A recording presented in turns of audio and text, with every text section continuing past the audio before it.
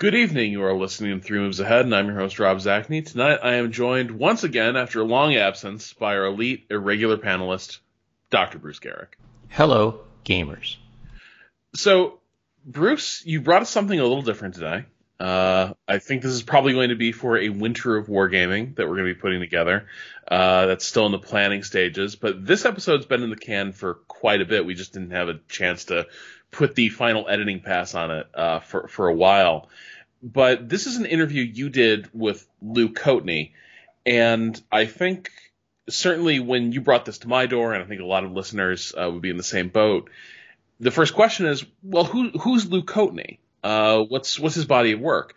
And so I thought maybe we could set this conversation up a bit, and you could contextualize Lou and Lou's work for us here. Yeah, well, I think Lou is one of the real old school gamers who kind of epitomizes the kind of DIY ethic that existed in wargaming a long time ago, where the games that were coming out weren't really the games that people. I mean, they weren't the games. They weren't in the form that people wanted. There were rough edges and things that didn't work and they didn't like, and so people just decided they'd fix them, and they just changed them around and changed rules and add new rules. And Lou was at the forefront of this for a game called Stalingrad, which I think was published first in 1963, and was an interesting game, but it had really nothing to do. It was about the invasion of the Soviet Union by the Germans, and it went from 1941 to 43 and really had no historical connection to the campaign at all. I mean, it didn't play in the sense that we think of historical war games these days. There was nothing historical about it. It was kind of a mess. And so for years, people were busy making variants and changing the rules and saying, well, we're never really getting any armored breakthroughs. How can we get armored breakthroughs? Which is, by the way, ludicrous if you think about it in a game about Barbarossa, but that was the fact. And that, I think, extended through Lou's career as a designer for just the whole course of it. He has a website that we will have a link to for the podcast. You can download some of his games. He has a lot of print and play games where you just print them out and play them. He has a lot of designs. But over the years, he really seemed to focus on the Eastern Front of World War II and try to get a game that did the things that he thought were important, because Stalingrad didn't do it. And you'll find Lou Coatney variants in issues of the General.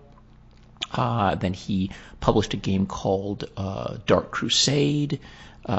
He published a game that was a regular boxed game. He published his what I think is probably his magnum opus, Sturm nach Osten, as a magazine game. I think it was in the War Gamer. It's published by 3W, Worldwide Wargaming. And he just has all of these ideas, and I think he's a really interesting guy. He lives in Norway, and he's an American. He's as American as anybody, but happened to move to Norway and now lives in outside Oslo, I think, and has a war game club where people play. He gets together and plays, and he just designs all these crazy things. And he's a really interesting guy to talk to. And I've always wanted to talk to Lou Coatney about his designs, and so I did. Okay, well, apologies if you heard my dog Mina barking in the background. Mina was not present for this interview, so she will not be on the track. And I think with that, let's dive into this interview with Lou Coatney. Tonight, I have a very special guest, Lou Coatney. He is coming to us from Norway, and he is a war game, a true war game grognard, and a fixture of the hobby. Lou, welcome to the show. Thank you. So Lou, we were just chatting before the show, but I just want to pick up again where we were talking that I have a lot of Lou Coatney stuff in my house. There's Lou, you have been in the hobby for many years. You remember the 1960s Stalingrad box as being the Stalingrad.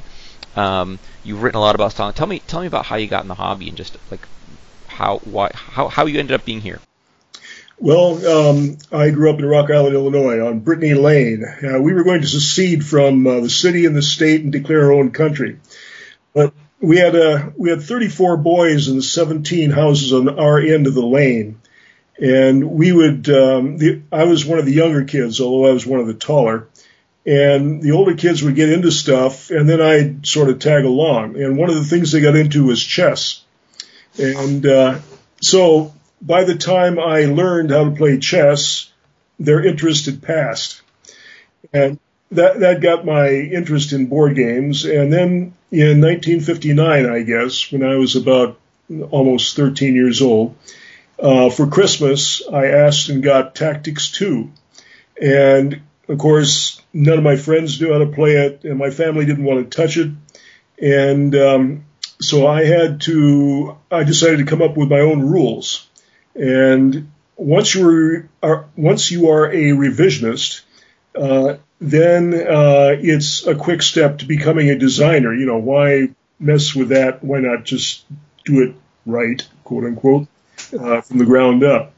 And so then I got other Avalon Hill games. D-Day, I think, was the next, which fascinated me, and the hexagonal grid, which at first appalled me, but then made sense. And then I think Stalingrad, which is a big disappointment because there were no big breakthroughs or whatever. And then Afrika Korps, et cetera, et cetera. Would you like to know a little of my background as far as the military and Yes, that kind absolutely. of? Please that tell us. shaped a lot of my thinking. My dad was a U.S. Army Air Force Master Sergeant in China, Burma, India, stationed on the Dhaka base in East India. And so I grew up a baby boomer and idolized anything World War II.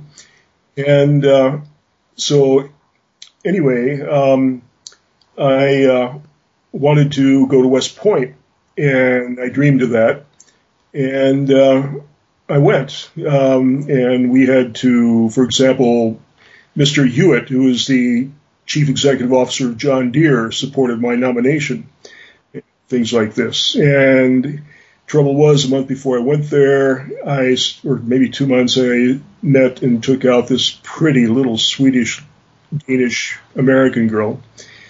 And so my life goals, maybe I didn't want to become another Rommel or Lawrence of Arabia, not knowing much about Lawrence of Arabia, after all. And after a semester at West Point, I dropped out. And I had a rough time at West Point, but that following summer of 1965, and I think there's a song about that, 65, she put me back together again. And then I went to college. I got I had to be in the military in some form, so I went into ROTC at Knox College, which is where John Podesta got his degree by coincidence. He was Hillary's campaign manager. And I got the Chicago Tribune Gold Medal Award for ROTC, and then dropped out of that when things broke up personally, and got a job in the post office, and I had heard nothing from the draft board. So I checked, and they had lost my records. So in early December 1966, I volunteered for the draft. During my 2 years, I counted almost every day. I wanted nothing to do with war games, military history, or whatever. Unfortunately, my mother interpreted that to throw out my war comics, which are now priceless. And then I came back to go to college on the GI Bill and the Illinois State Scholarship. I actually made money by going to expensive little Augustana College in Rock Island, to take out girls. That's right. And anyway, my second to the last year, I found out that there was this guy named Frank Chadwick who was a student there and was a war gamer. For 2 years, I didn't know anything about this. And so we got together in an empty floor of North Hall. It was a hot summer day. He was having to take a makeup course before he could graduate. And we played the brand new Strategy and Tactics France 1940 by John Prados. Just come out in the magazine. It was my first Strategy and Tactics magazine. That's why I subscribed. And we played with my revision.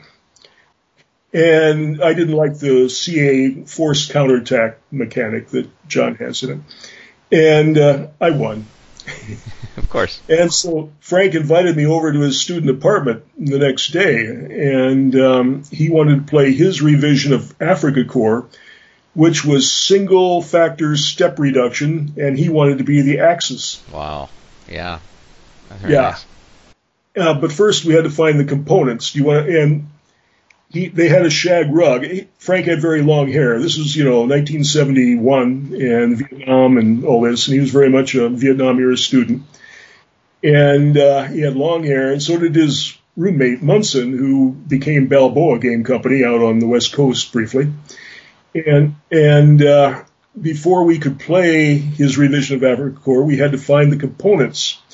And on the shag rug floor, deep shag rug, were the components of most all of the Avalon Hill games at that time. And I'll never forget holding up the, 8th Panzer Regiment of the 5th Panzer Regiment of the 21st Panzer Division, and hanging from it by a long human hair was a dried bean. Well, we did find all the components, and we played Frank's revision. And of course, I got smeared because single-factor step reduction was German Panzer regiments. But you never get rid of them, yeah. Yeah, so after I met a pretty girl at Augustana. I actually re-met her. Her family went to my church. They didn't know much about me. I had been a football hero in high school. Anyway, and after getting my degree in philosophy at Augustana, I went down to Champaign-Urbana for my master's in librarianship. And Frank had gone down to Illinois State University, just 60 miles back up the road in Bloomington Normal. And he had gotten a contract and then to do simulations. And then he used that to start Game Designers Workshop. And so he was designing Drang nach Osten when I was down in Champaign-Urbana, and I had the University of Illinois map library. I kept saying, Frank, listen, if you want me to look over the map or anything, just let me know. That's okay, Luke. And of course, on the Drang nach Osten map, Voronezh is 100 miles out of position, and I've never let him forget that. Anyway, but what he did was tremendous. Frank had the vision. He had the dedication. And, of course, Game Designers Workshop just took right off. I was the War Games Club sponsor for University High School, where my assistantship had me the assistant librarian. And in the summer of 1970, in 1972-73, that was not fashionable, Vietnam. And I swear I think some of the other faculty members thought I was goose-stepping the kids during our meetings, but we had the smartest kids in the school. And Plato, the instructional system that University of Illinois and the U.S. Navy were pioneering, was catty-cornered across. And the uni-high, university high school kids would take their lunches and go over there. One of the kids, Dave Fumetto, who I think has moved to Israel, he got in trouble the previous year for trying to scale the front of the high school, which is an old Gothic structure, to read some reserve readings he hadn't been able to read or had forgotten to read. But he was brilliant. And so I had this single-plane game of Midway. And he was interested. He didn't know much about war games, and he wanted a project on Plato because the high school kids, the university was letting, because these were the smartest kids in the area. And so he went over there, and one night the whole system was shut down because somebody was monopolizing the memory, which back then was in Ks. And they went to all the terminals, and they finally found Dave sitting there. And, of course, they just jumped all over him for wasting memory space. And then they discovered he had found all kinds of new ways to compact. And so the following year, after I was gone, he was hired as a student assistant to teach the uni-high kids Plato. But anyway, I walked right into a job up in Alaska, in the Alaska State Library, and the oil money had just started coming. And there were a few gamers up there, and we played both miniatures, naval miniatures, and board games. And then I started doing my own stuff a little more, and my own games. And finally, I did a desktop published, photocopied, and Sturm nach Osten, Ich stürme nach Zapad. That's German. German and Russian. Yes, assault to the east, and then in Russian, and assaults to the west. And so I sold that as a photocopy, desktop, and people were interested because it was new and different. It had new concepts. And Kim Meintz, who's a he's a Grown-Yard, has a tremendous collection. He lives in northeast Iowa. He was, and David Garlett. These guys were among my first customers, and I sold this thing in legal size format, so it had to go out in a special long envelope. Well, anyway, then Keith Poulter over in London, Wide World Wargamers, the Wargamer magazine. This piqued his interest, and he wanted to publish it. And I said, okay, but I keep copyright and publication rights. And he said, okay. And so it came out in the Wargamer. Yeah. Oh, I have that that version, the Wargamer version, that nice blue cover. You had the talk to me. So I want to hear about that game because for the listeners.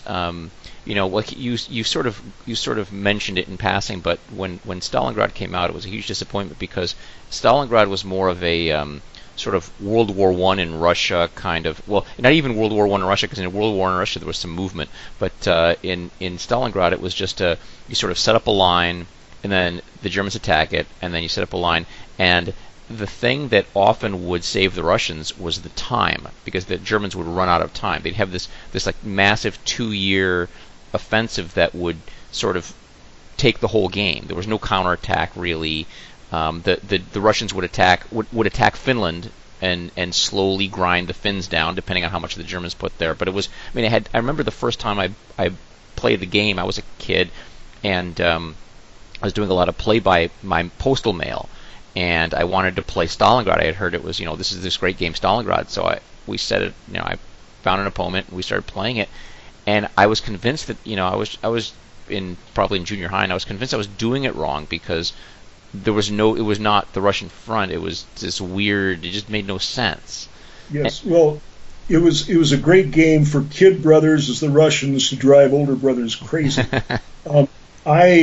You've seen all my revision articles about Stalingrad in the Avalon Hill General, and maybe some other end comments.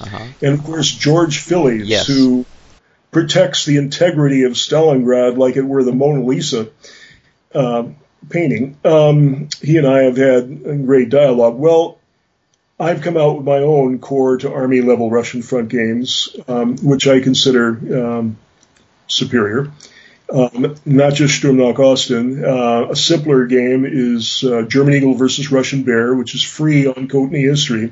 And right now I should mention www.kotenyhistory.com. I have about 30 free print and play games there, including German Eagle versus Russian Bear and others, all different areas, the Pacific as well as the Russian front and the West.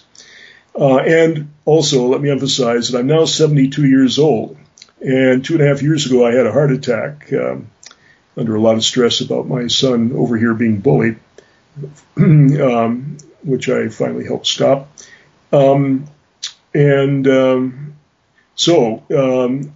people are strongly advised to download now anything you would ever want from Koteny History.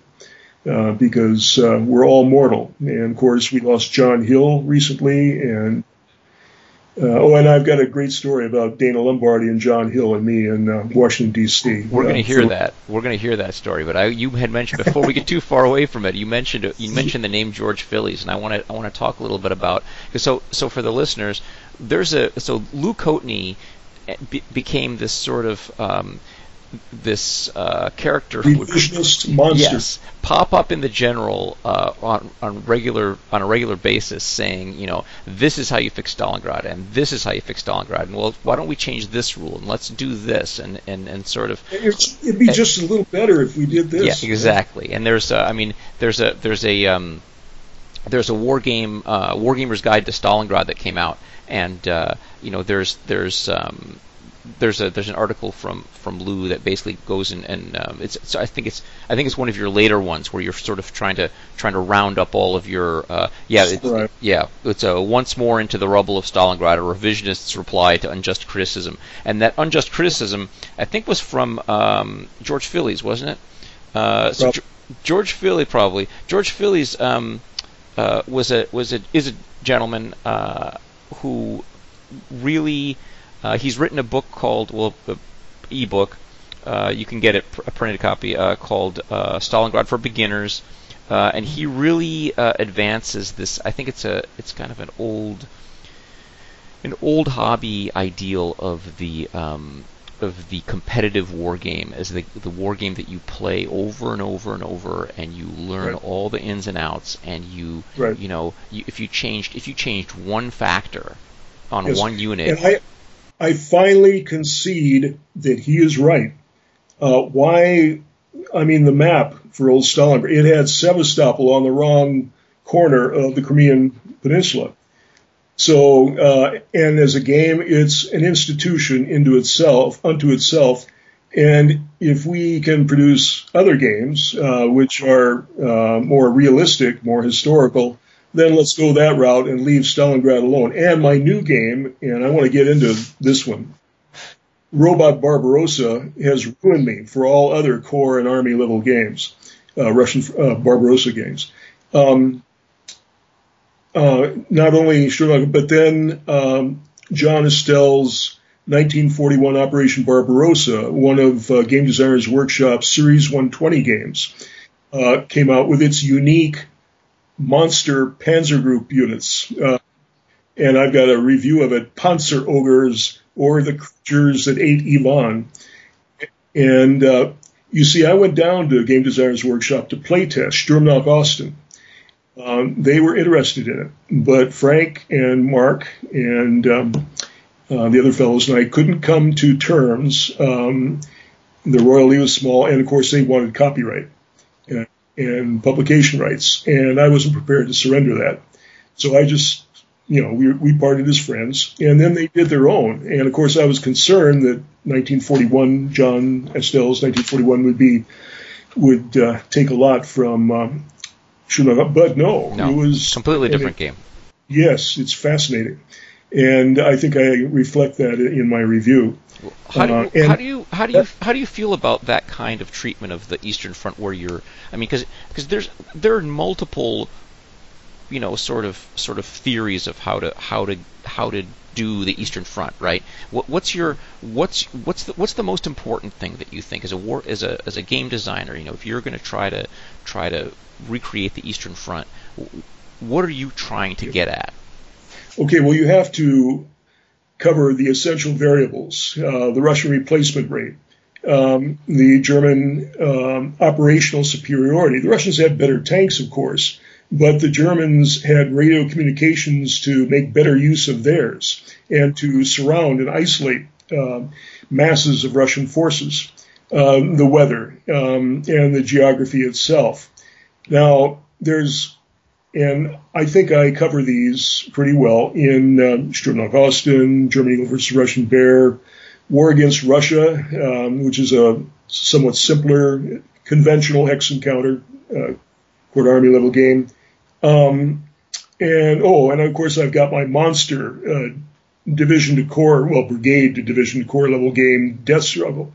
But something that has always been missing in these, which my new Robot Barbarossa deals with and makes it, for me, it sort of ruined me for all my other Barbarossa games, which is sort of sad, actually. Okay, so Bruce, we're about to get into a big conversation about a game called Robot Barbarossa.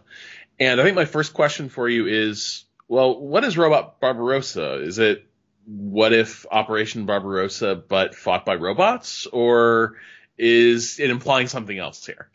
Well, I can answer that with 2 words: mecha. Fantastic. Yeah. Now, I wish. Actually, I don't wish. I really like what Lou's done, but it's not an anime take on Barbarossa. Although that does exist. I want to say that there's definitely a game in which anime girls invade the Soviet Union. Valkyria Chronicles 4. You can listen to the 3 Moves Ahead on that. Oh, okay. It's a terrific game.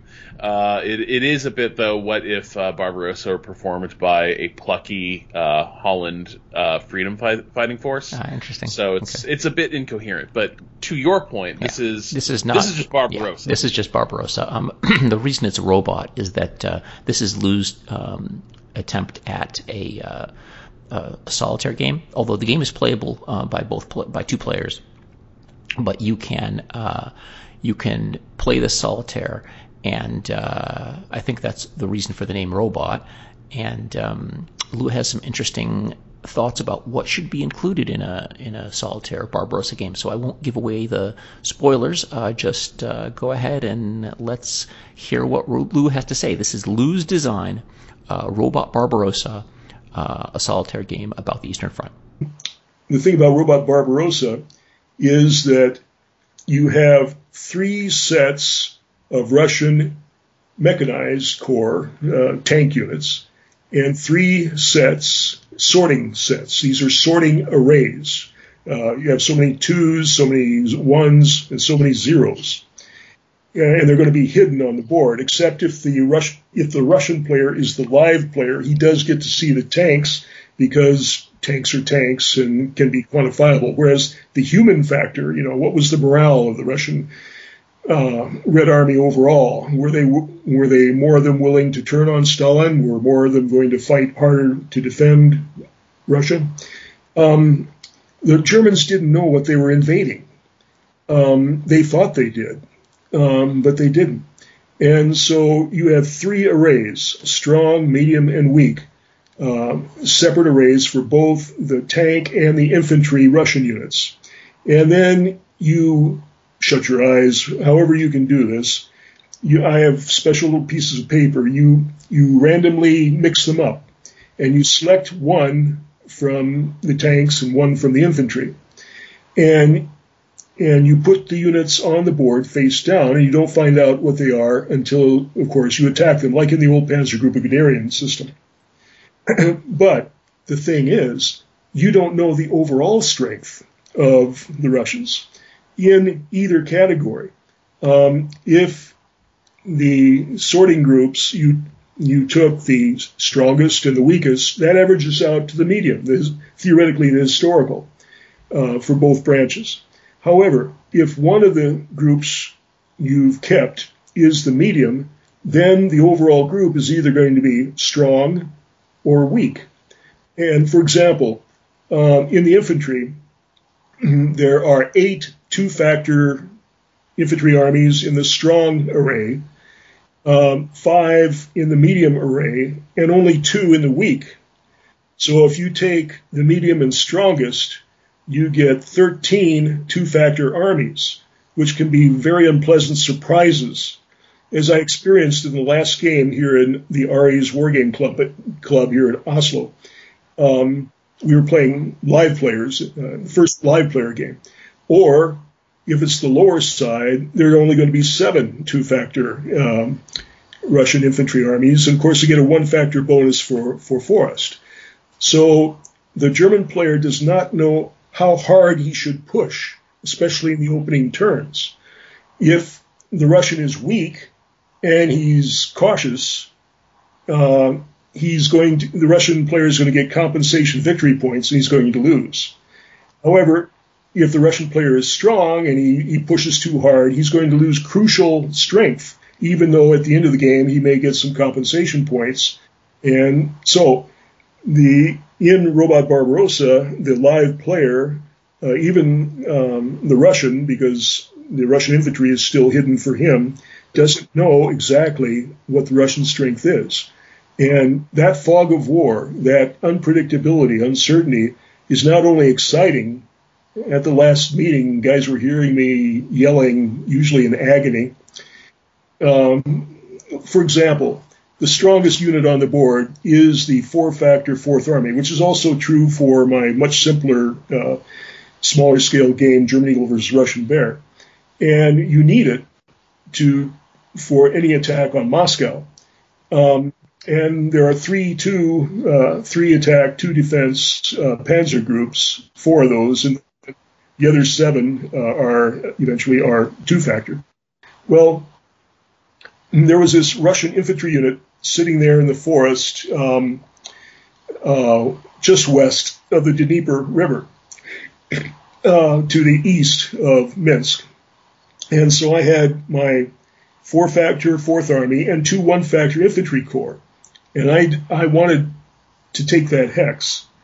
And I was feeling confident because the Russian infantry didn't seem that strong. And so we flipped it over. It was a 2-factor. Okay. So that made it 3 because it got the bonus for the forest. My 6 against his 3, 2 to 1. Well, 1 or 2 is a full exchange. And I rolled it. Okay. Well, how am I going to cover 3 factors? I had to lose the 4-factor Fourth Army and the extra factor. And it's those kinds of really unpleasant surprises that make Robot Barbarossa, for me anyway, and for others I've played, an entirely different experience. I've recommended it to Tom Russell at Hollandspiele. You know, they did Teuton's game set. But he's got a full plate. I don't think he's gotten around to studying the game yet. But anyway, that's a major factor in the Russian front that people seldom increment into a Russian front game. The Germans had no idea what they were getting into. And the Russians had no idea what was going to happen either. And of course, Stalin had the NKVD trying to make sure the Red Army troops didn't bug out or even join the Germans against the communists. So, does that answer your question? The huge unknown that happened when on June 22nd, 41 is really is the thing you're trying to capture. I think that's fascinating. You did a game called Dark Crusade also, didn't you? Yes. Oh, I forgot to bring it here. Yeah. Yes. That was that point to point? Yes. Tell me about how that's. I mean, that's completely different. Why did you decide you were going to go point to point for Dark Crusade? I wanted it simple, and of course, Barbarossa to Berlin, Ted Racer's game is point to point, and you may remember that I had a lively debate with him about whether or not he should have included the Baranovici to Bobrisk point to points.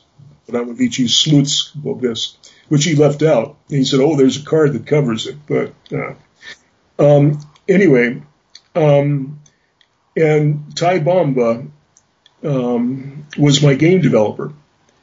And, of course, Keith Poulter, this was a 3W game. He had moved to California from London at that time. Oh, about Sturmknock Austin. You know, the publisher was in London, the designer was in Alaska, and the printer was in Hong Kong. So it was very much a wide world war game. But anyway, so I was trying to get information, and Ty sort of took over the German order of battle, which the thing was that things were very much in disarray at 3W at the time. And they paid my way, as I remember, down to Dallas for Origins, which is the first time I didn't get to do a final proof on the game components. And I went in shock because, for example, the Panzer Corps, instead of being 2 factors, were 1 factor, etc. And as long as I was playing, there was this one guy from the Air Force Academy or something, an officer who loved it. And he was playing the Russians, and whenever there was an air battle, his guys won all against the odds. I was accusing him of cheating professionally in the game, which he loved. But, a lot of people were really upset with good reason, and especially, well, anyway, so I wanted to do a revision of the rules, and instead Keith gave it to a guy in Indiana to do, and he didn't really understand things. I had to and he was the one who got paid for the rewrite. Well, anyway, but I've got the game up on my webpage, or at least the revised rules to it. And those who have gotten into it with the corrected rules and order of appearance chart, and I've got a corrected one there on Koteny history, love it, because it's the thing that Ty did something which made me come up with the idea of the number of rounds of combat being inversely proportionate to the number of units that could advance after combat down the line as breakthrough. The more time a battle took, the fewer units were going to be able to get advance. And that was, and I think that was my refinement of a change he wanted, which was different. So there were a lot of good concepts in Dark Crusade, even though it got badly panned by the critics, and then people tended to blame me and Ty when other factors were. But did you notice that there's also now a Darkest Crusade? No, I did not notice that. Yes, and it has the same basic system, except I went ahead and did this in hexagons, same number of spaces from Warsaw to Moscow. And on Board Game Geek, I've got my list of Russian front games by their. Somebody else started a list because I kept referring to a game scale by the number of hexes from Warsaw to Moscow. Anyway, so it's the same scale as Dark Crusade, and it uses the same basic mechanics, but it has the hexagons. I've got a friend here. He was born in Sardinia. He became a Swiss citizen. He works for an oil company in graphics or something.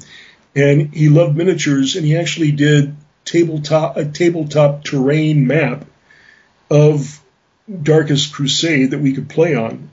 And it's beautiful, but, all these little cardboard pieces on this War Game Miniatures landscape. It's right. There's a little bit of sort of aesthetic dissonance there. Yeah, it doesn't quite work out. Yeah.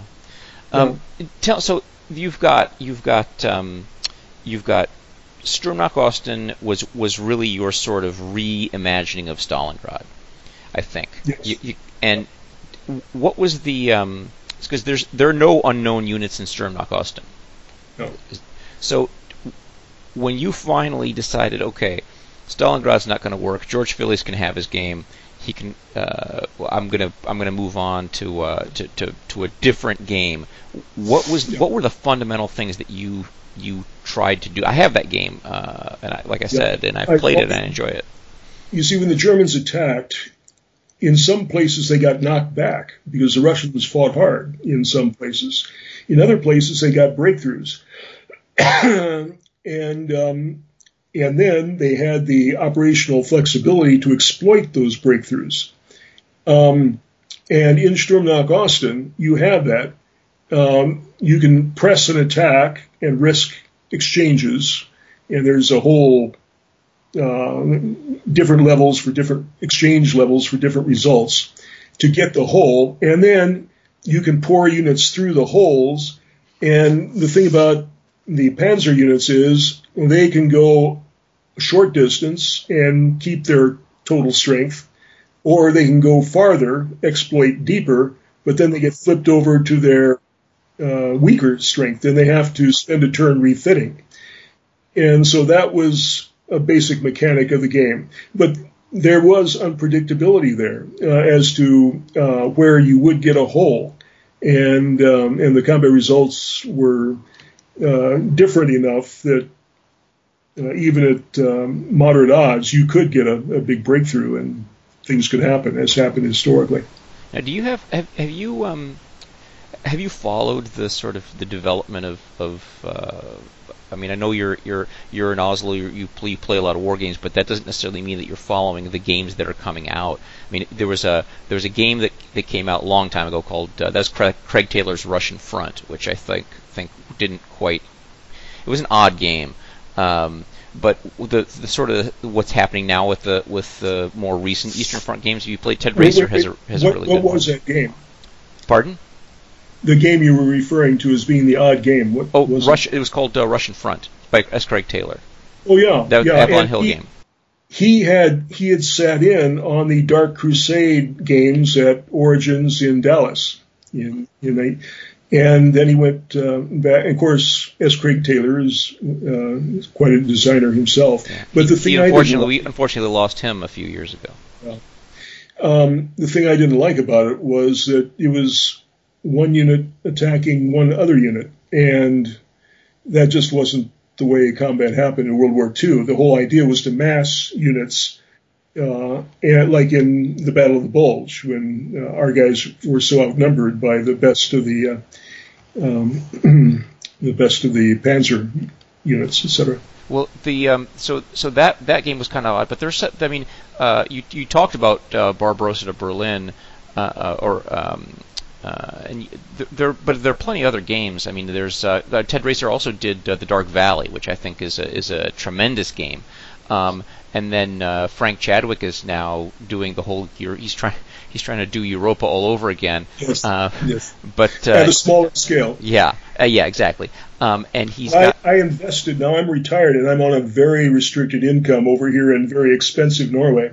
But I invested my $99 in the Kickstarter Thunder in the East because, in no small part, because we're friends. I definitely want to see Frank back in board game design. Yeah, it's very different from you really do have the. I guess you're kind of I would call you a sort of impressionist designer because you're always adding things that kind of try to capture something about the campaign in an offbeat way. I feel. Well, would you maybe, is that fair or unfair? Maybe not offbeat, but undiscovered way. Okay, all right, fair enough. Also, I'm a minimalist. I try to keep my games as absolutely simple as possible, yet retaining the essential historical detail. I've got a couple of examples of this. My Mortain game, once again, free to print off and play on Coatney History, and the pieces are all single-sided. So, a lot of guys, even when there isn't that many pieces to mount on both sides on cardstock or, mat board. And they don't have mat board over here in Norway. They don't? No. It's amazing what sometimes Norway doesn't have. Anyway, I discovered in the research that, of course, in most games, 2nd SS Panzer Division, which was guilty of the Oradour massacre, and 1st SS Panzer and 21st Panzer, which was supposed to be the lead unit, are in the games. 116th Panzer at the far north end was supposed to be in the game also, or in the offensive also, but it wasn't. And the reason was that its commander, General von Panzertruppen Gerhard von Schwerin, good Prussian Junkers family, was a member of the Hitler assassination conspiracy. And he held back the 116th Panzer Division for the first 2 crucial days, 48 hours. And so I've got in the game 50-50 chance of him being loyal, and it makes for an entirely different game. The Germans actually do, even in the face of Allied artillery and air power, have a chance of breaking through the 30th Division and the others. You see, First Army was coming down, breaking through, and its units were all scattered. If you look at the starting units on the map... You're talking about the American First Army. The American units, yes. This is in the west to defend Avranches from the attack at Mortain, through Mortain. And so they're disorganized, and they have artillery units, sort of divisional, and the 3 regiments.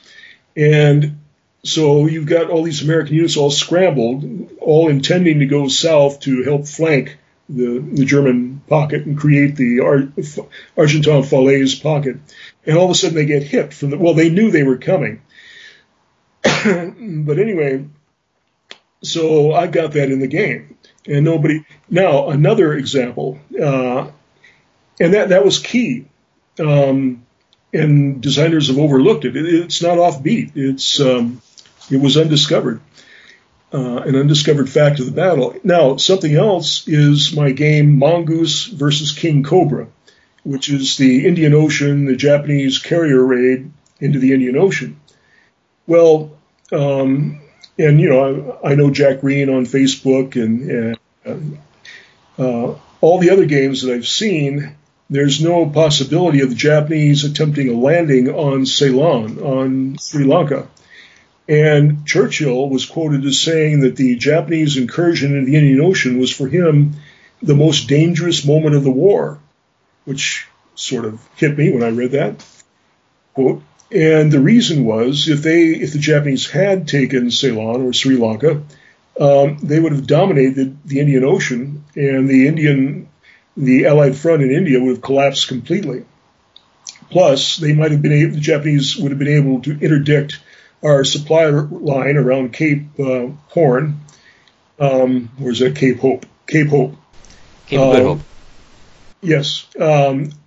Up the east side of Africa to supply 8th Army, which never had its supply line strategically broken. But if the Japanese had Ceylon with their extra long-range bombers, they could have, and using it as a base. So in my game, the Japanese player secretly finds out whether or not he has landing on Ceylon as a mission. And the Allied player has to sweat it out. I mean, it's one thing for a raid. It's another thing to try to, but there's another undiscovered detail in all this. Ceylon had 3 brigades, apparently well equipped, or in a light infantry way, of infantry, Ceylonese Defense Force. And one was called the Planters Brigade. So the tea planters had sponsored this brigade or something. Well, the Ceylonese have been radicalized by Trotskyists, if you can imagine Trotskyists all the way down in the Indian Ocean. And for example, Cocos Island is south of Sumatra, and it was a key communications link because there was a cable that ran from Australia to Cocos, then to India. It was attacked in the First World War, I think. The Emden, I think, attacked Cocos Island to try to knock out that cable. Yeah, absolutely. Yeah. Well, so after the fall. Of course, you've seen I've got a game about the fall of the Dutch East Indies and Malaya. It's called Debacle, with all those different units, air units and ship units, whereas the Japanese, of course, have homogeneous units and very effective units. And a key of that game, I'll get back to the Cocos Island in a minute, was that the Dutch had built secret airfields in the Dutch East Indies. And they believed Douay about bombers being supreme. And so they were going to bomb any encroaching enemy Japanese ships from their secret bases. However, it only took one mission for the Japanese to get hit and then follow the planes back to their secret bases. So the Japanese immediately sent troops to take those bases, and the Dutch, in effect, had built the Japanese forward air bases for them, which is one reason the fall of the Dutch East Indies was 2 months sooner than the Japanese had expected. Interesting. Yeah. The Japanese air, land, and sea campaign in the Dutch East Indies is amazing. Far better, of course, than the German landing up here, first time air, land, and sea invasion up here in Norway. So anyway, that was a secret. I don't know that any other game about the Dutch East Indies brought out the secret Dutch airfield. I don't think I've seen one. Pardon? I don't think I've seen a rule like that in a game. Right, and that was basic to the campaign. So there's some dummy pieces, and then there are the real secret air bases, which of course the Dutch player knows. But even the real air bases have to be so far north, otherwise all the dummies would be north and all the real ones. Well, anyway, to get back to the Cocos Island. So after the fall of the Dutch East Indies, of course, everyone expected the Japanese to take Cocos Island. And there were British officers and non-coms and a platoon or so of Ceylonese troops. Well, the Ceylonese troops, expecting the Japanese, mutinied. They killed about half the British officers and non-coms and then awaited Japanese liberation.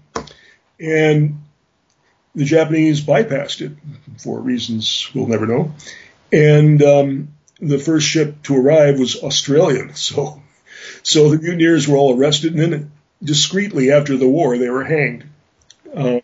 And those Ceylonese defense brigades on Ceylon were quietly disarmed and applied to other construction and that kind of thing.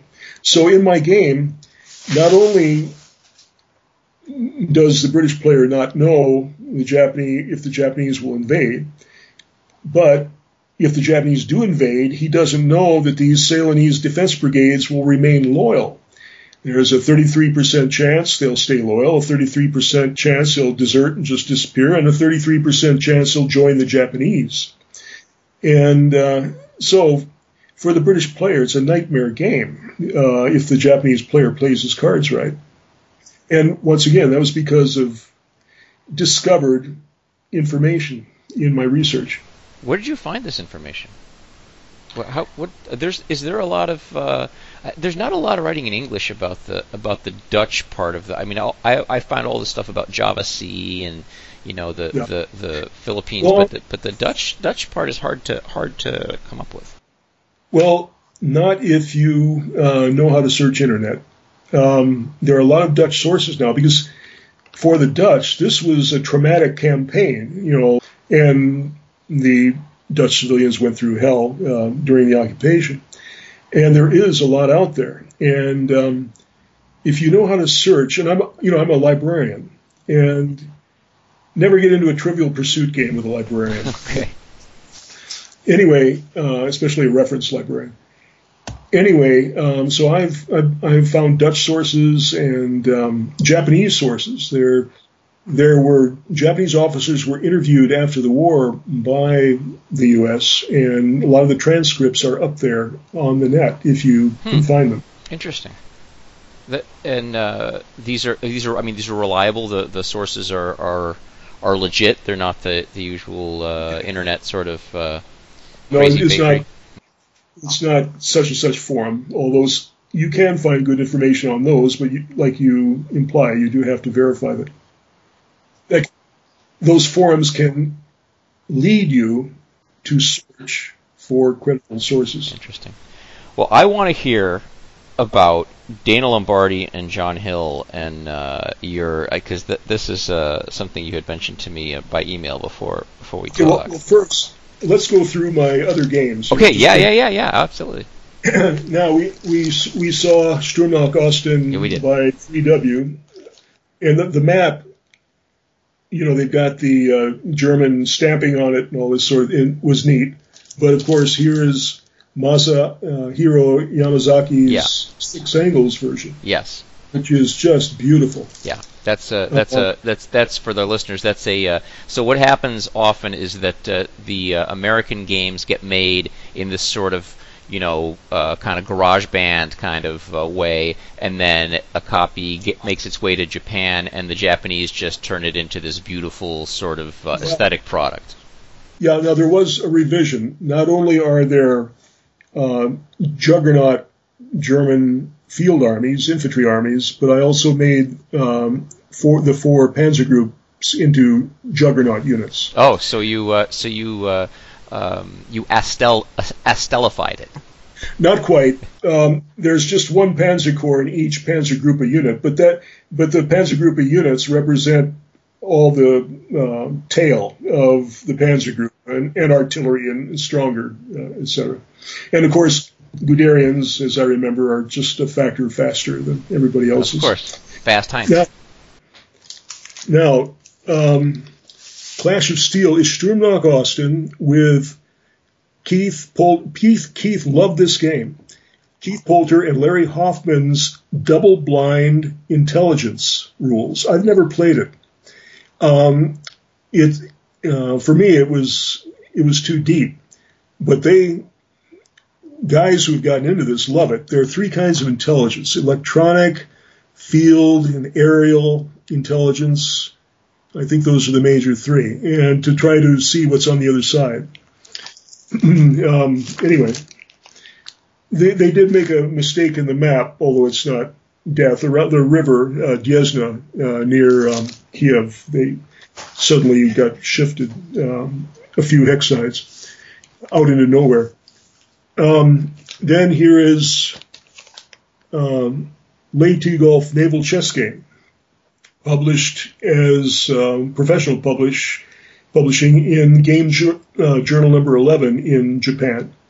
And Tetsuya Nakamura liked and of course his graphics are infinitely better than what's on my other webpage, which is lcoat.tripod.com.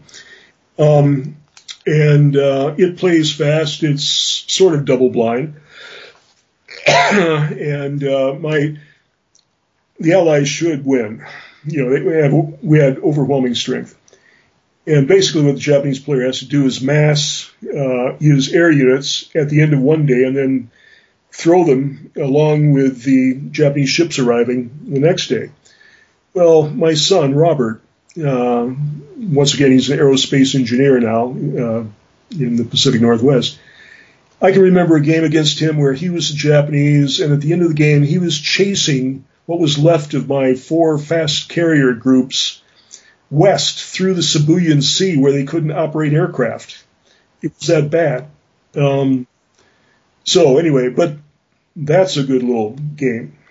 Of course, here's Teutons, and Tom and Mary Russell. Hallenspiel, yep. Did anything I wanted. I kept copyright publication rights as I had for my other games, except for one, Russia's War, and David Heath. That was early on. I let him have copyright to that, and I haven't let my copyright and publication rights. I license my game designs. I don't sell them anymore.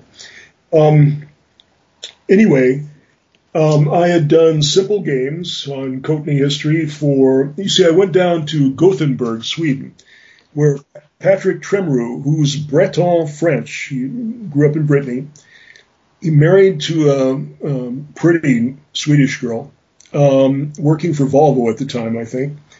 And he heard about me and so invited me down.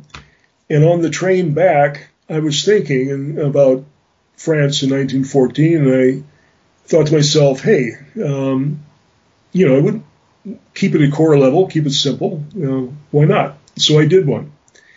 France 1940, there was France 1940, and I did France 1914.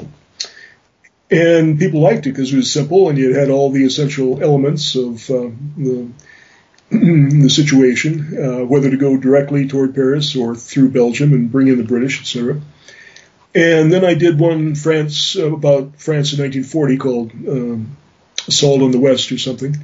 And so Tom wanted to combine the two games because they were the same scale, which was part of the intent of my design. So you can see the advance from World War I operations to Blitzkrieg operations on the same map, the same unit level.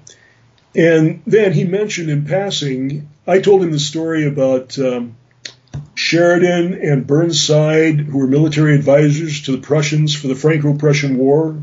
Have you ever heard the story? Nope. You want to hear it? Yeah. Cool. Okay. Well, we were steamed at the French for moving into Mexico while we were busy dealing with the Confederacy. And so not only did we help the Mexicans overthrow Maximilian, who was apparently a good person, but he was serving European interests, which we did not want reinvading the Western Hemisphere.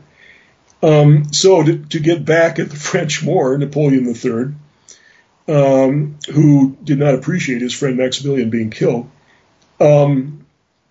we sent over Burnside and Sheridan to advise the Prussians.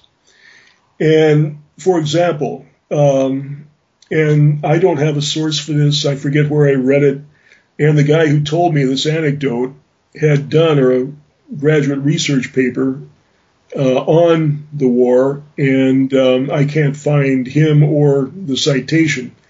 But anyway, so Burnside, who was an excellent staff officer, pointed out that instead of running supplies up and down two separate tracks, if they connected the tracks at the top toward the front, they could run circular routes and increase the supply by tenfold or something.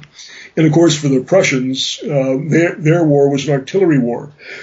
The French, they had professional soldiers who were marksmen. The Prussian losses were from rifle fire. The French losses were from artillery fire.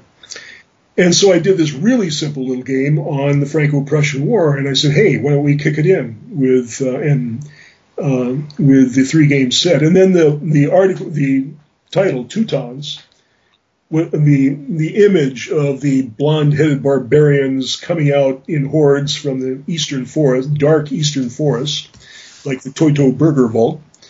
That was my idea, and that caused some controversy. So I was greatly pleased by the box cover, and then finally, brand new, Patton's Lorraine Campaign by Banner of War in China. And notice at the bottom it says Louis R. Courtney, and then it says something R something, because they don't have a character for R in Chinese.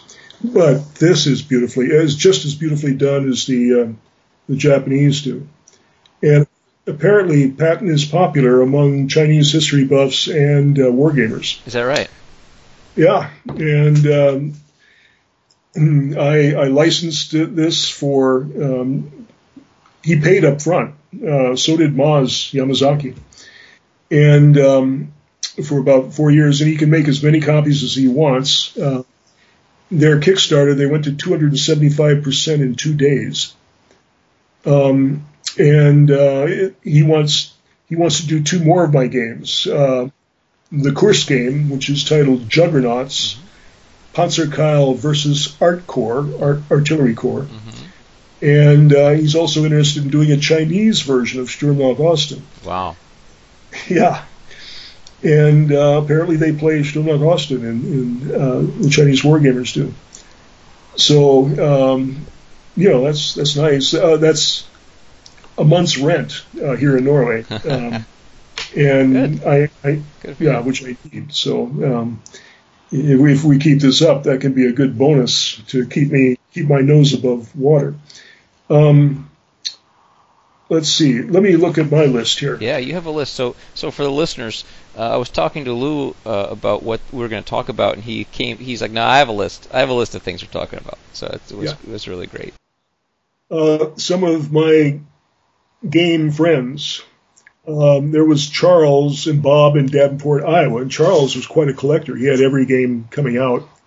Then eventually he gave up and became a miniatures player. And finally, late in life, got married and has a child, and I'm really glad to see that. Up in Juneau, there was the Juneau War Games Club, and Bruce Dawson, Dave Hammock, J.W. Forget his last, Jim Miller, but 2 kids I'm really proud of. Jim Telenius went on to the Coast Guard Academy and graduated, and is now at Norfolk Navy Yard. And Mike Barger went to West Point and graduated. And I've Facebook, etc. I've been in touch with these guys. And then, of course, the RA's War Games Club. The War Games Club in Macomb, I was at Western Illinois University for a few years, and then living in Macomb for 20 years. And there was a War Games Club there, but it was mostly Warhammer and stuff like that. and they weren't that interested in conventional military and naval history games.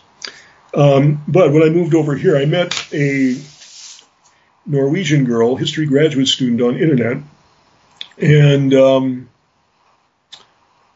things went well. And so my younger son was born, and then she got homesick, and so for his father to be with him, I came over here. I went from a 4-bedroom house, 2-car garage, 2 sailboats, 2 fireplaces, dining room, full basement, to a 2-bedroom block apartment over here in Norway. But there's a tremendous war games club, Ares, here in Oslo. And these guys are grognards, grognards, Europa. And of course, I got to regale them with stories about Frank and this kind of thing. And they have marathon monster games. Every other meeting, every other week, they have big map cabinets, and they pull out the sections of the maps. And they were doing a big one for World in Flames, and now they're doing War in Europe. Oh yeah, they set out the tables, and then they put all the sections together, and then they get all the units.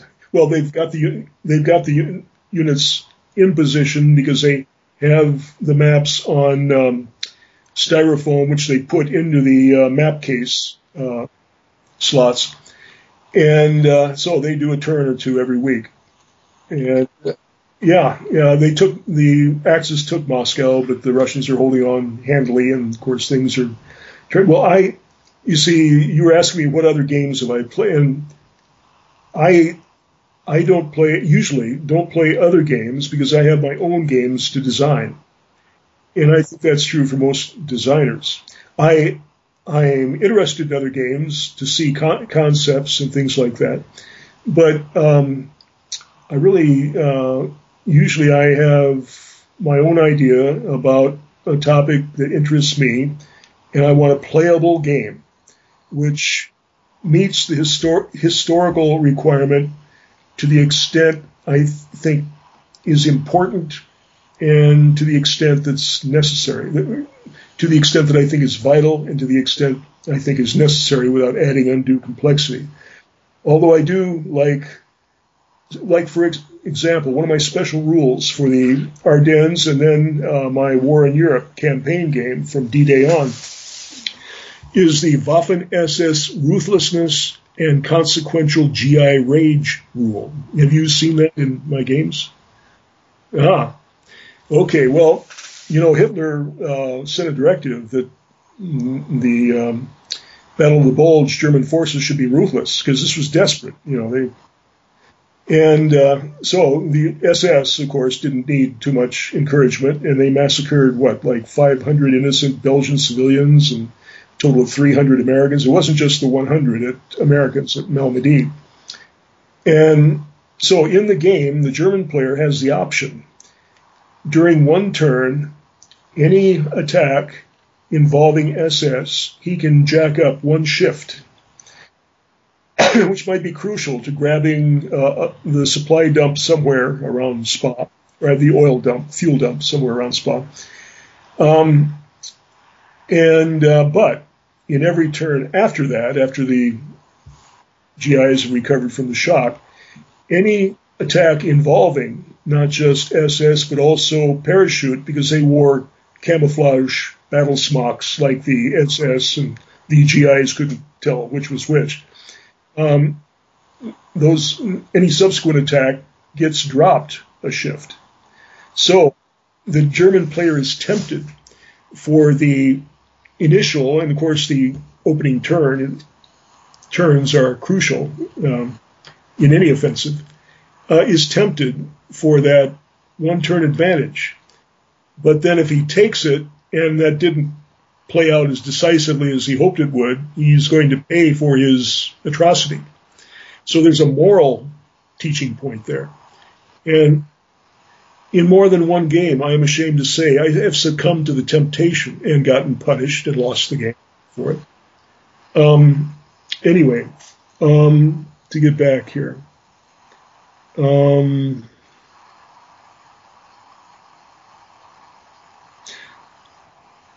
see. My Uncle Homer was in Seabees. My Uncle John was in Subs off of Japan. Okay. Now, right now, let me tell a story about John Hill, Dana Lombardi. Mm-hmm. The late John Hill. And the very much with us Dana Lombardi. Yes. Yeah, in fact, I think, no, it was Don Featherstone. Somewhere I said, well, sorry we lost Don Featherstone. And either from Don directly or indirectly, I got back, no, I'm still, but of course he died.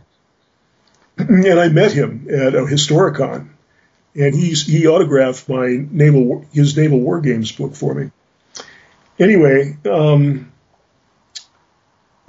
so in Alaska, I was in the Metric Education Task Force. This was part of the time during President Carter's administration. He wanted us to convert to metric. And so the federal government would have grants that the states would compete for. And members of the Metric Education Task Force committees in the states would go to Washington, one each, and judge these applications. Of course, Alaska had no chance because these professional grantsmen, especially on the East Coast, had friends in the system and knew how to write, et cetera, et cetera. But it was a good junket to Washington, D.C.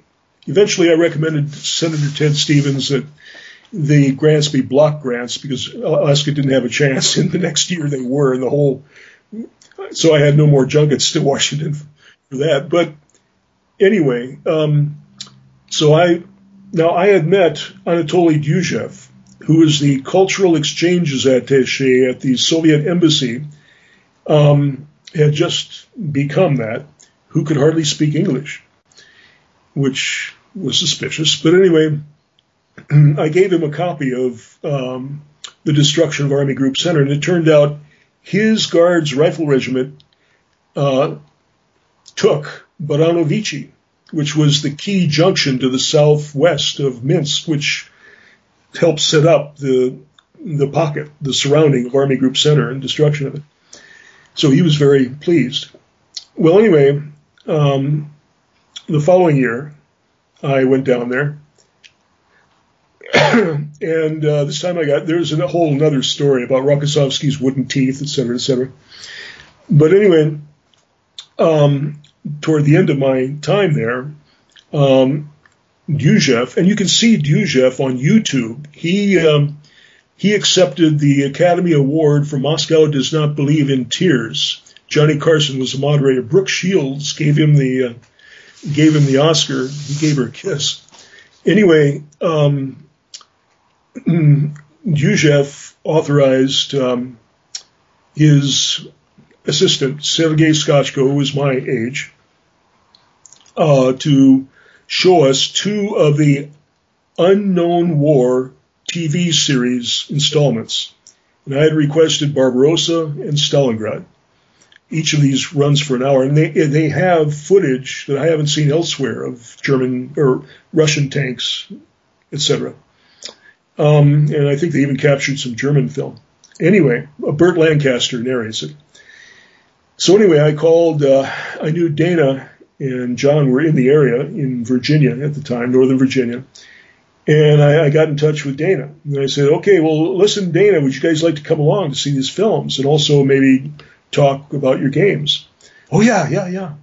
And I said, okay, well, listen, tell John and bring him too. And Dana said, well, I'm not sure he'd be interested. I said, Dana. I suspected Dana, because both of them had just come out with Stalingrad games. I suspected, maybe there was some competition, but they were working for the same outfit, I think. Yeah, well, Streets of Stalingrad versus Battle for Stalingrad. You're talking about John Hill's Battle for Stalingrad. Both of which are excellent games. I once had the best copy of Streets of Stalingrad and then had to sell it for money to move over, for a little money to move over. But some guy was getting it for his brother who was coming back from Iraq, and, it was nice. Anyway, so no, Dana, you got to invite John. Okay. So they pick me up at the hotel, and then we have to find the Soviet embassy housing compound. And we couldn't find it. Now, this is their city. I mean, here they've analyzed the streets of Stalingrad in detail, right? And they couldn't find the Soviet embassy housing compound in their own city.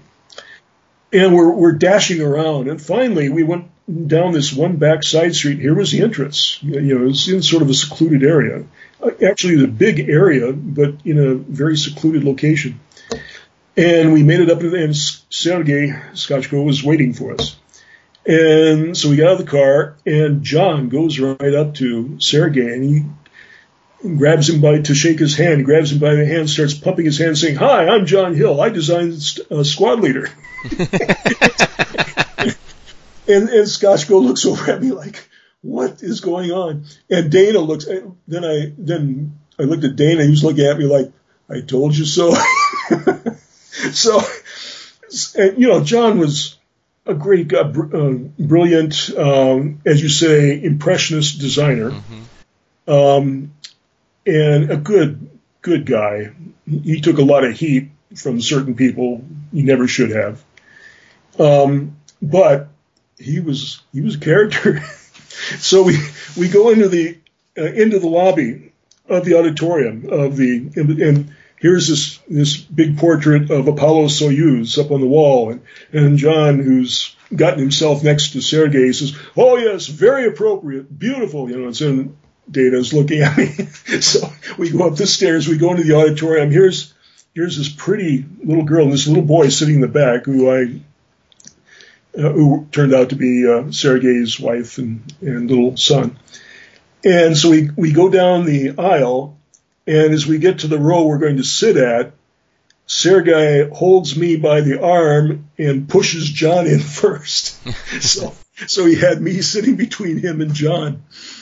And, you know, once again, the films, The Unknown War, Burt Lancaster narrator, are excellent as far as the footage and this kind of thing.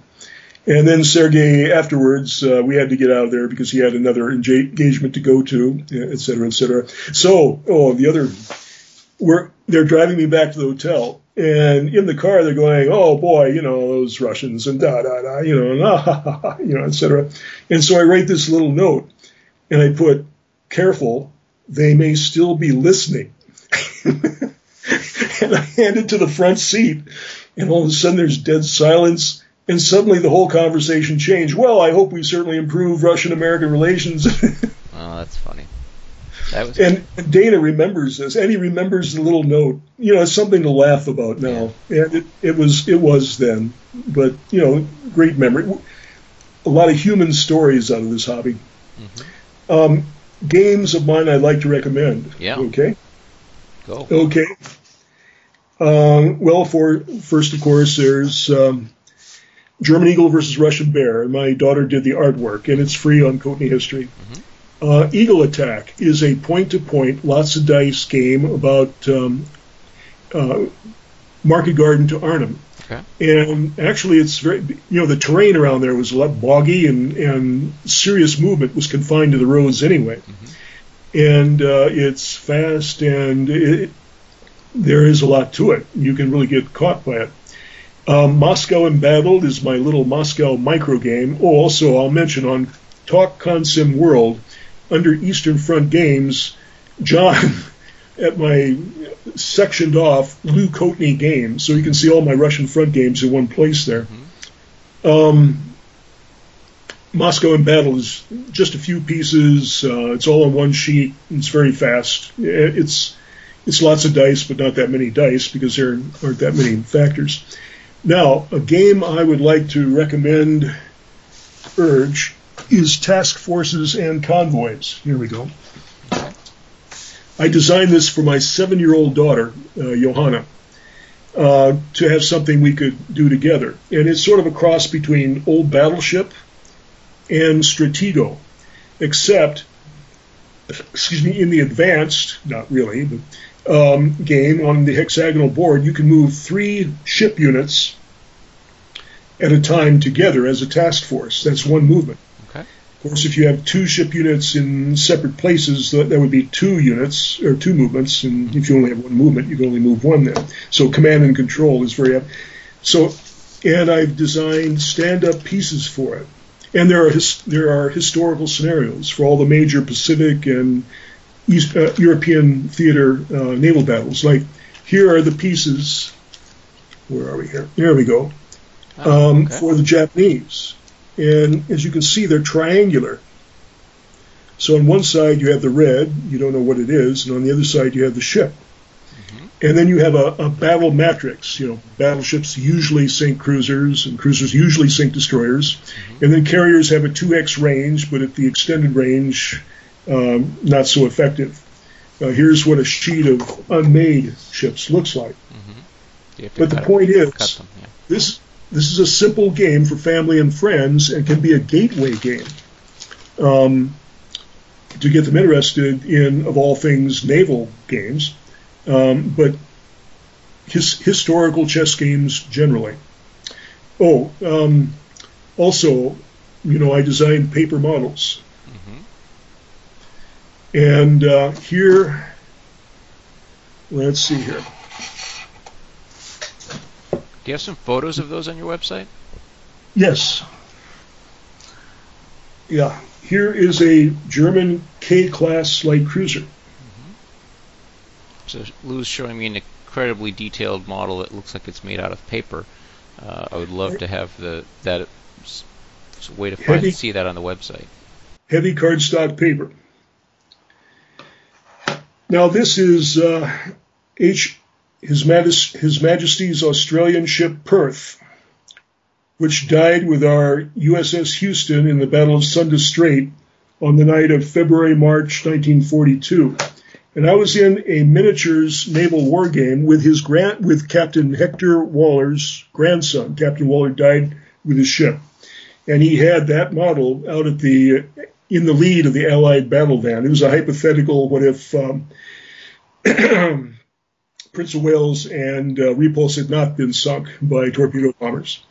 And Ray Runge was the other Allied player. Ray's a grognard and also miniaturist. And they danced in and out of my long-lanced extended torpedo range. I used up all my torpedoes, and they had me. They won strategically. So let's see what else here. The Mortain game, and then yes, Robot Barbarossa. Now I'd like to say a special thanks as a grognard and a game designer to Mark of the Grognard webpage or website, John Krantz, Consim World, the guys at Board Game Geek, and of course Bill Armentrout of the Miniatures page. Thanks to internet, our hobby has been reborn, has been resurrected. And these guys have been fundamental to the survival and the flourishing of the hobby. And so we all owe them a tremendous thanks. Let's see. And also I have a naval miniatures game, which is free on Kootenai History, titled Naval Action. And Frank was actually going to publish that. Game Designers Workshop is seriously considering publishing that. But then, of course, they got sued by TSR.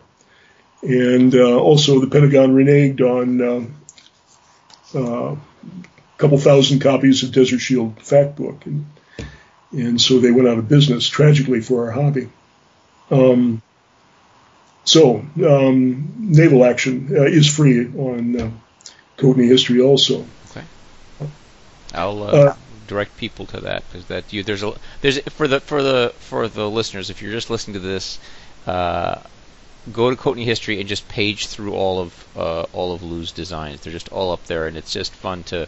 I got the Robot Barbarossa link, and I printed it out, and I have a giant table-sized version of the map with the regular-sized counters, so they don't have to stack anything. So go. We'll have a link for it. It'll be great. Yeah, well, like I say, it's a whole different game, and I've become addicted to it. Other games I've been interested in by other designers for the 1944 Race to the Rhine by Phalanx Games, Yarrow and Valdemar. And of course, being the incorrigible revisionist, I've suggested revisions and posted revision pieces on Board Game Geek and this kind of thing, and they've taken it positively. Because, that was a revolutionary approach also. And it's good to see these major innovations in the hobby. One final thing maybe to emphasize are my dedications with my games, which most game designers or publishers don't have. And I really believe the more we study the Second World War, the better our chances it will be the last World War. I think it was my wargaming contacts, or it was on a wargame forum that I was quoting what I was saying to a friend who at that time was the director of the Association of Former Intelligence Officers. I've never been an employed intelligence officer. But they gave me a lot of support back up in Alaska, where I defended nuclear deterrence and national defense. General Richard X. Larkin, General Richard G. Stilwell, whose names would make some folks sit up. Anyway, with my games, I have memorial dedications, and now also, war should be confined to history books and games. We never want another world war. And I've been very political, which has caused a lot of controversy among some wargamers, trying to oppose our neoconservative, they're not conservatives, wars in the Mideast, and then most dangerously our coup in Kiev, which broke our Budapest peace treaty with the Russians and threatens Russia with an interventionist NATO all the way up to Kharkov at their throats. So I've got 4 children, and I want to keep them alive, and I want them to have a future. I supported Trump rather than Hillary in World War III, but his stance against the environment. Anyway, so, behind me, my children. There is my older son who taught me computer-assisted design when he was 13. He's now married to a beautiful Irish-American girl. There's my daughter, Rebecca, who did the artwork for German Eagle vs. Russian Bear. And her husband, Nathan, who's a meteorological scientist in Colorado. There's Rohan when he was 1 or 2 years old. Rohan the red hair. I have ancestors from the Shetland Islands, so, Viking red hair. And here he is getting his church book at the age of 4, and here he is with his brand new baby sister, Johanna. And here she is wearing Daddy's Hopalong Cassidy jacket, and she's got this expression on her face, I don't know why you're putting me through this, Daddy, but I love you, when I took the photo. And, and then pictures by Johanna, etc., etc. And again, she was the person I designed task forces and convoys for, and how many times did you guys play? At least once, whenever I visit them, which is once or twice a month. Uh-huh. And she, I met her teacher in a supermarket down there. Uh-huh. And her teacher looked at me and she said, Johanna's very clever. She didn't miss a single question in her end-of-the-year 3rd grade mathematics examination, which the Norwegians take very seriously. Mm-hmm. And she was the only one in her class not to miss a single question. Well, then she'll be good at calculating combat odds. Yes. You can teach her Sturm Buckhusten. Yeah, there you go. Yeah, and she knows how to take it. Task force and convoys. She knows what a ship. She doesn't have to see what one of my ships is to know what it is by the way I've been moving it. She's amazing. Well, Lou, I think we've covered a ton of ground. I really appreciate your time. I love your stories. I really enjoyed way back Stormknock Austin, and I'm still gonna. I plan on doing a series on sort of the development of East Front games, and I think you're gonna have some plenty of stuff there. The Robot Barbarossa, I'm still working through. I've got some rules questions, buddy. So I'm gonna email you some rules questions because you have a very interesting style of writing rules. I want to say you just sort of jump into it. You start like the robot. So for the people who download Robot Barbarossa, it's going to start. The rules will start with the combat results table. It's not a typo. You're not missing any pages in front of that. It just starts with the combat results table. So yeah. The reason is because instead of having the table on the map sheet or whatever, you're going to be looking at the table on the rules, and so rather than having to open up the rules to find the table, it's right there for you. It's right there. Okay. Well, I'm going to have a report on that one because it's a very interesting game, and it's one of the few games that actually is designed for solo. I think the only other one I really know is Gary Graber's Barbarossa campaign. Yes. And notice that the robot, whether the robot is the Russians or the Germans, there are lanes, especially for the Germans, as in the case of 1944 Race to the Rhine, and Phalanx is doing a 1944 Race to Moscow, although they keep delaying it, so many pieces, etc. So the robot directives control the opposing player, whichever player that is. Or you can let the robots play each other and just move the pieces according to the robot directives. Or you can have two-sided games, 2, 3, 4, 5, 6 players. So its format is very flexible to all kinds of treatments, but as a solitary game, especially with not just the hidden individual units, but the hidden overall strengths of the units, mechanic, it's a whole different experience. And either side, you don't know, for sure, and all kinds of exciting surprises in the game. Yeah, that's the interesting thing, that the sort of overall operational uncertainty that you sort of have to figure out as you go. I really like that concept. So you said you offered that to Tom Russell at Hollandspiel? Yeah. Okay. Well, I just sent it. I didn't formally offer it to him. I just asked him to take a look at it. Yeah.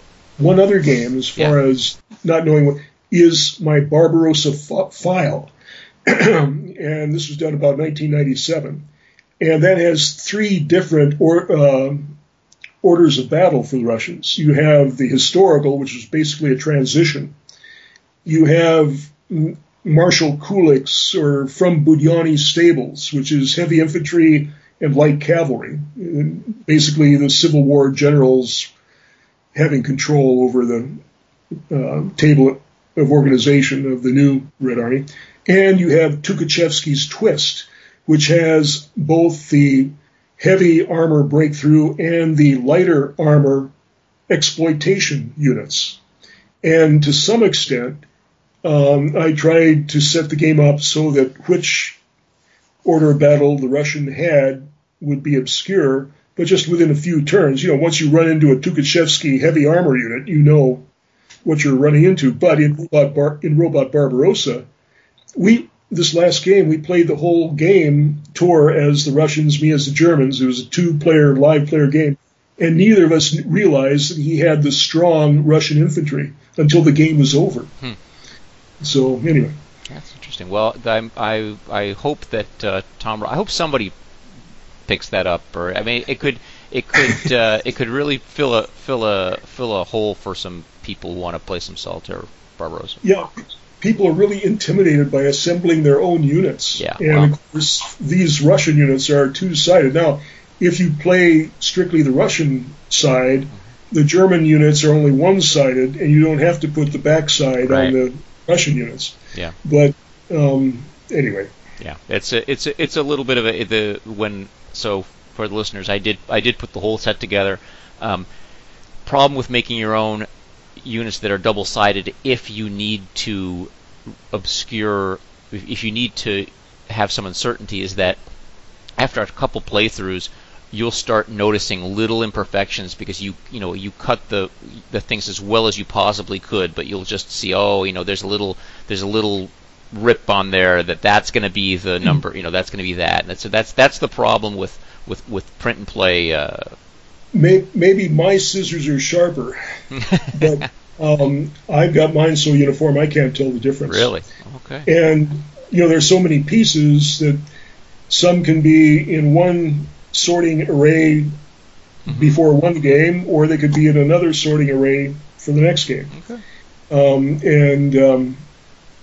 Don't squint too hard at the counters. They'll be all right. You have to scissor the pieces on the unknown side. Right. Exactly. Because there'll always be a little bit of misalignment. So just do it on the known side.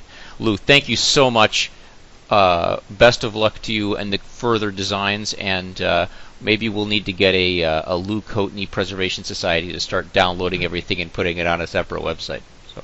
Thank you, Bruce. Since I've been over in Norway and retired, and then after the breakup of the marriage, but once again I can still see my children, I've designed 30 games over here, and I've got an ideal retirement situation, especially with the Aries Game Club. Downtown, and I got to play the guys who did the Kampen om Norge game, the designers. The which one? Kampen om Norge. It's a card-driven game, beautifully done. It's on the internet. You'll have to look it up. I think. They did sell. I gave it a good review in Paper Wars, and they suddenly started getting orders from Hong Kong and Japan. And they have sold out, but it's a conventional those sort of Axis and Allies. But these guys, being from Norway, did an excellent job. My own Norway game, 9 April 1940, Norge Angrepet, is good in its way, and I got research assistance from the Akershus Festing. That's the Norway's Pentagon museum librarian, which gave me the mobilization information I needed. And it's basically different from Kampen om Norge. But Kampen om Norge I've played, and of course I gave a good write-up to, is an exciting game. Mine is more like chess. Okay. Interesting. Well, I'll look that one up. Lou, I know it's we're 9 hours difference, so it's probably in the evening for you. So you have a good night, and we will talk to you again. You have a good evening too, Bruce, and thank you very much for your interest in my games and ideas, and thank you for your service to the hobby doing these. Thank you. All right. You have a good night. Bye-bye. Bye.